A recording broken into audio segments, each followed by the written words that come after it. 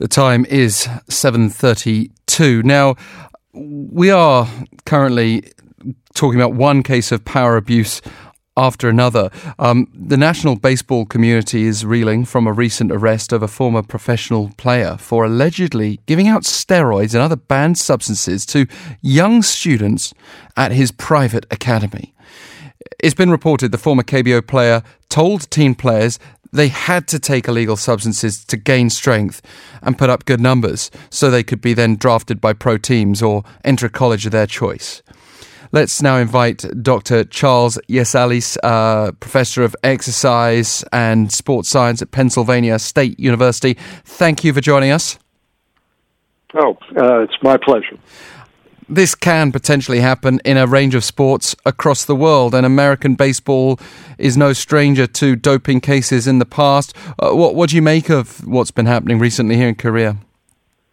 Well, I can't say I'm surprised in the least. This has happened with young people with what I call immoral coaches giving them these drugs.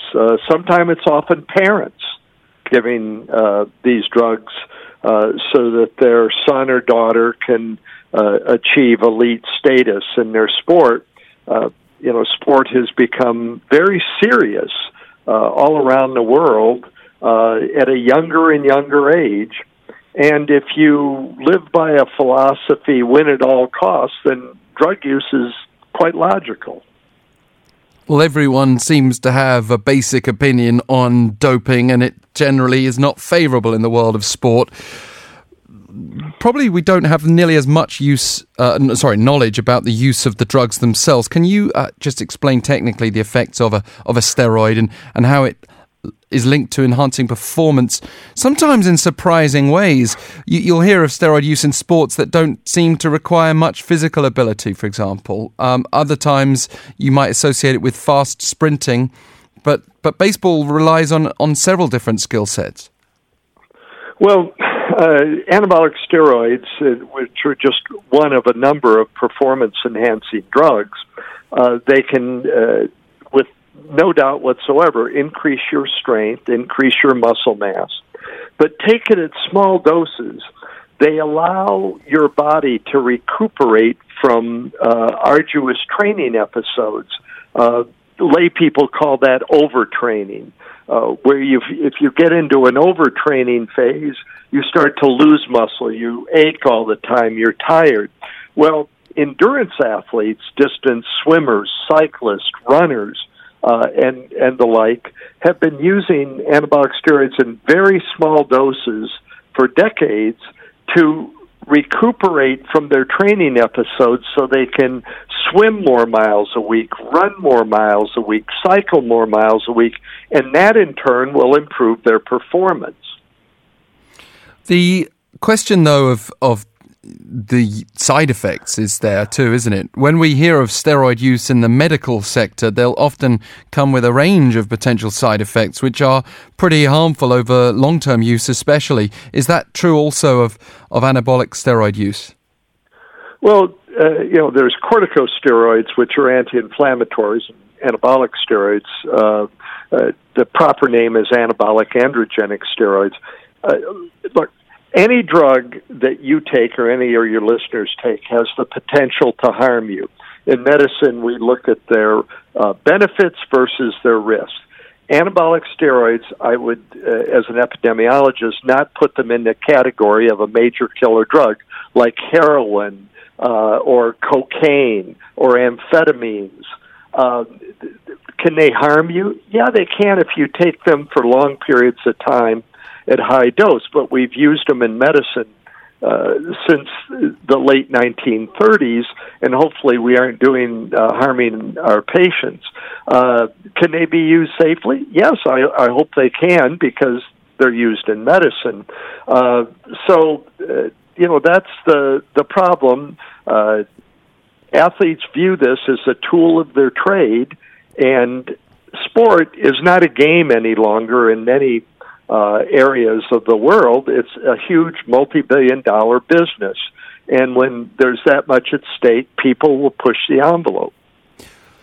Well, that's basically, I guess, the main defense of this person in particular who encouraged young people to take it to help them get ahead? Perhaps the implication being that so many other people are doing that as well. I mean, can you do that as a younger person, build up your career and then stop taking it and kind of get away with it? Well, yeah, I mean, I think it's horrific to think, giving these drugs to children, but I know it's been done. And when you say quit taking them, in my judgment, drug testing is more of a facade. It generally catches 1% to 2% anytime tests are given. And if you believe that 1% to 2% of elite athletes, only are using drugs, well, God bless you, that's your right, but I think you're terribly naive. Yeah, many sports fans, I think, probably think that, or maybe they hope that the risks are so high that most people would avoid taking them. But what you're saying, and you are the author of The Steroids Game with decades of experience being a consultant on anti-doping policy for organizations in the United States, including the US Olympic Committee, for example, it seems like you would be more pessimistic than that. But would you recommend a massive change in the system, or is it just simply an impossible game of cat and mouse? Well, it's a cat and mouse where the users are far more well-funded financially than the drug testers. That's number one. These drugs, the reasons athletes take them, they work. They help in their performance. I would also posit an argument that fans really don't care. If they really cared, turn off your television or don't go to the arena or the stadium. If they really did that, you would likely see steps taken to get rid of drug use. But I would argue that fans like the benefits of these drugs. Why do we pay so much for a ticket to a sporting event? Or why do advertisers pay so much to run advertisement on TV or radio during sporting events?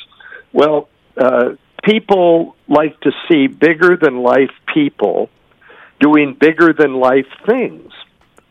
Well, that's what these drugs do. They allow humans to look superhuman. They allow them to do what we view as superhuman feats. So one might argue that the sport federations are aware of this, and they really realize as long as drug use is kept out of public view in a gross sense, it's good for business because their athletes are doing these performances that normal humans can't do. I'm curious what your instinct would be on the practice of doping in the world of sport, and this could apply in so many different fields, so it requires a kind of very general answer. But do you suspect then that it's far more common than many people would imagine? Absolutely. And I might add, if there was a drug available that would allow professors scientists to increase their likelihood of a Nobel Prize, or journalists to increase their likelihood of fame and prizes for journalism, they would be just as prone to take those drugs as athletes are. We live in a highly competitive world, and people seek to gain advantages. With athletes, it's using drugs. With other professions, people step over the line in different ways. But it's human nature. In war, in business, in athletics, you strongly attempt to gain an edge over your opponents or enemies. Yeah, it's an interesting question that then turns it round on all of us. How far would we all be prepared to go to try to achieve success? I suspect, though, some people would say they wouldn't feel comfortable achieving success if they knew it was done dishonestly. Others might be concerned about any potential health impacts if that was relevant in their field. But if you can kind of say that it's perfectly healthy to take a particular drug. What about just making that legal and making that part of the playing field? Well, people have made that argument for several decades now to try and oversee it, just open up, because one benefit that would have is it would eliminate a good bit of the hypocrisy that currently exists in sport, pretending everything is so clean and nice. I more than 7 years ago, I've given up on drug testing. I think it paints this. What it does is it gives this plausible deniability to sport federations, and the only concern I have about drug use anymore on the part of athletes, I would fight till my last breath to keep it out of the hands of children. But adult athletes, I think they should, frankly, at this juncture, since in my judgment all else has failed, they should just let people do what they want. But I know there's a lot of people that disagree with that, but I've been doing this a long time, and that's where I am in my thinking at this point. Where do you draw the line at child? Because sometimes you'll have... Well, let's look at the case of Coco Gauff at Wimbledon, 15 years old. Right.